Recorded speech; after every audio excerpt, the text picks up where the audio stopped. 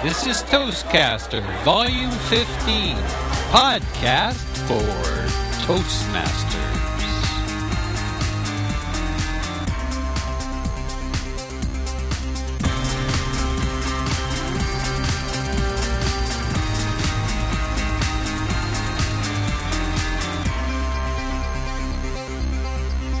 This episode, an unlikely gathering.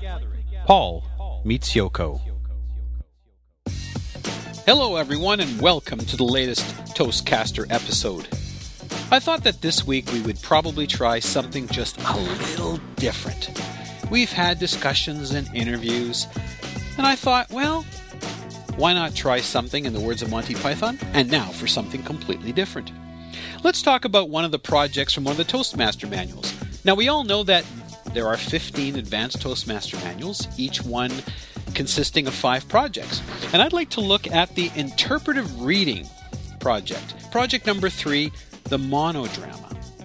And the monodrama is basically a project where a person is speaking and he or she appears to be speaking to an unknown person or someone who you don't hear.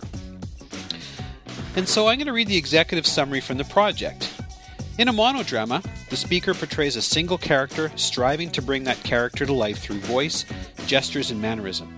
Usually the speaker appears to be talking to an unseen person who seems to motivate the speaker's words and actions, but in some situations, the speaker may be talking to himself alone. The project asks to analyze your selection for meaning and emotion, study the character's personality in relationship to others, then determine which vocal elements and body movements would best reflect the character to your audience. Now, of course, you're not going to see the body movements simply because this is audio only, but you will hear the vocal.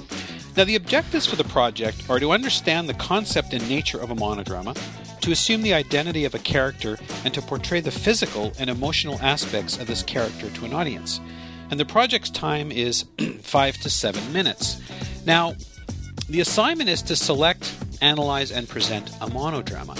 In this particular case, I decided to write my own. Being a fanatic of the Beatles, interesting. Yesterday's club meeting, our theme was obsession, and our word of the day was compulsive, so I guess you could call me that. This particular project has Paul McCartney speaking to an unheard Yoko Ono. Now, this isn't a new project. I did this project back in 2007, but I actually recorded it. And the recording is the quality of the recording is actually pretty good, and I'd like to present it to you virtually unedited. So enjoy. As always, I'm a Toastmaster. I'm always looking for feedback, and I'd like to hear from you if you've done this project before, and maybe some of the things that you've done. So listen and enjoy. Paul meets Yoko.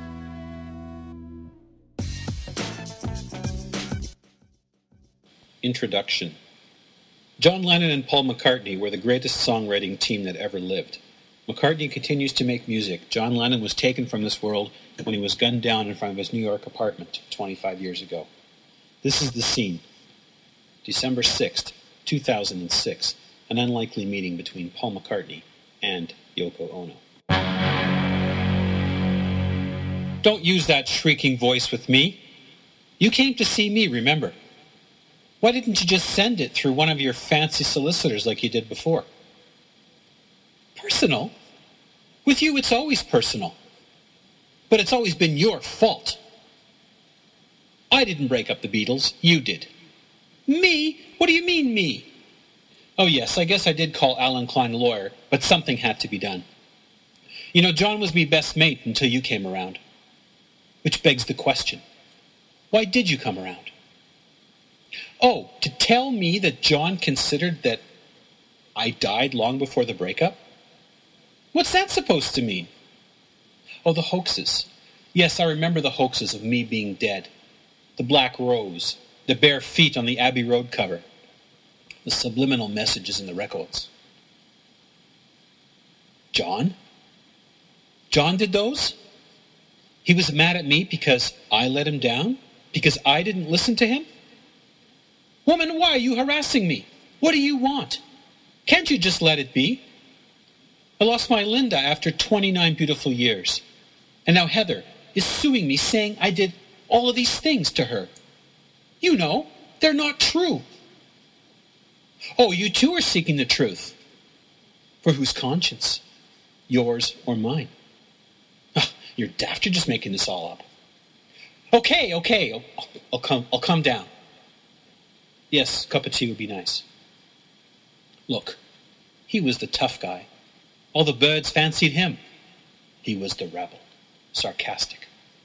But the only person who listened to John Lennon was John Lennon. What do you mean I'm wrong? What have you got there?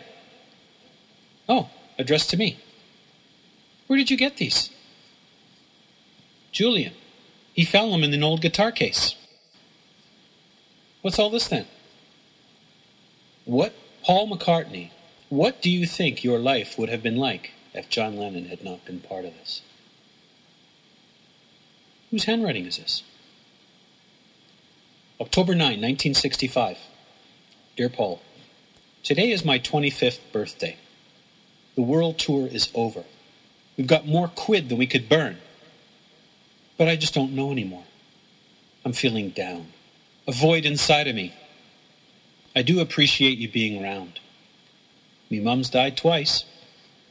You're me best friend in the world. Won't you please help me? I thought Help was a fun little ditty about a movie. But it was about John's cry for help.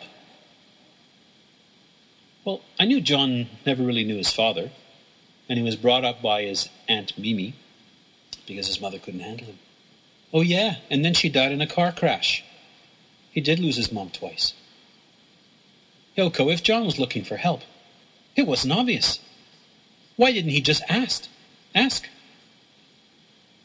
You know, it never really dawned on me that he just didn't know how. John Lennon, short of words. Can't believe it. Help was really about the downside of being famous. And I thought it was just about John being John. Have you read all these? Look, he's talking here about when Brian died. John talked about he took all these drugs to make a pain go away. George even took him to the Maharishi. But it didn't look like it did any good.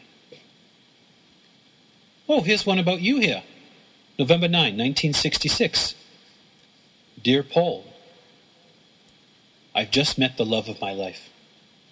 Her name is Yoko Ono. I met her tonight at the Indica Gallery. I went to her studio. I climbed a ladder to the ceiling to see one of her installations. There was a placard with a tiny word on it, and it said, yes. She handed me a card, and it said, breathe.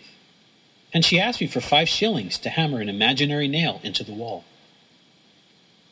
So I said to her, here's an imaginary 5 shillings to nail that imaginary hammer or that imaginary nail into the wall. The connection was instantaneous. I found the love of my life. She listens to me. Yoko, why did he write these to me?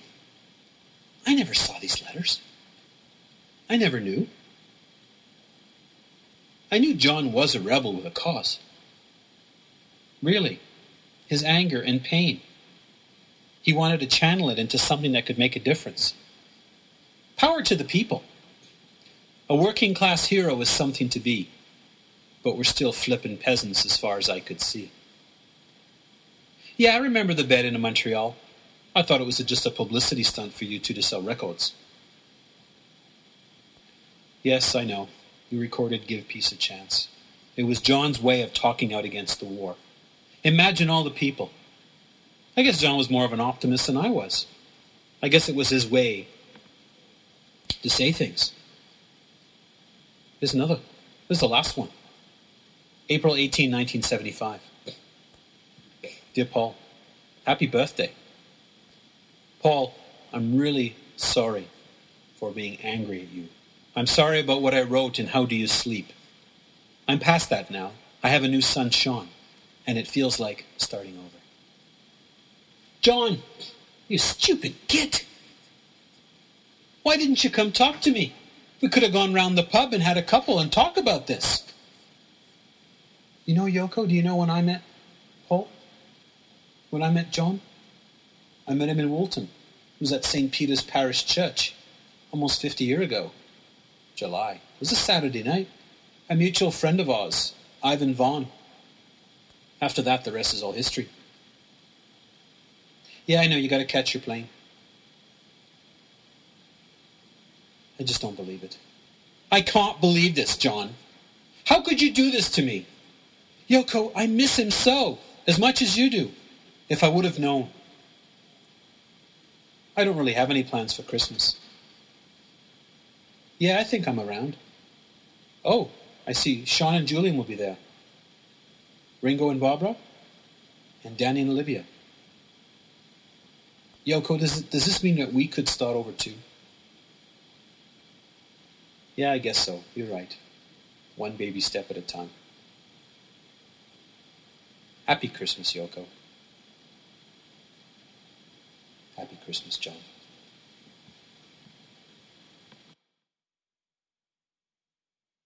In case you were wondering, this work is a total work of fiction. However, some of it is based on actual events and actual happenings in Beatle history, but purely interpreted. If you have any feedback, send it to toastcaster@telus.net.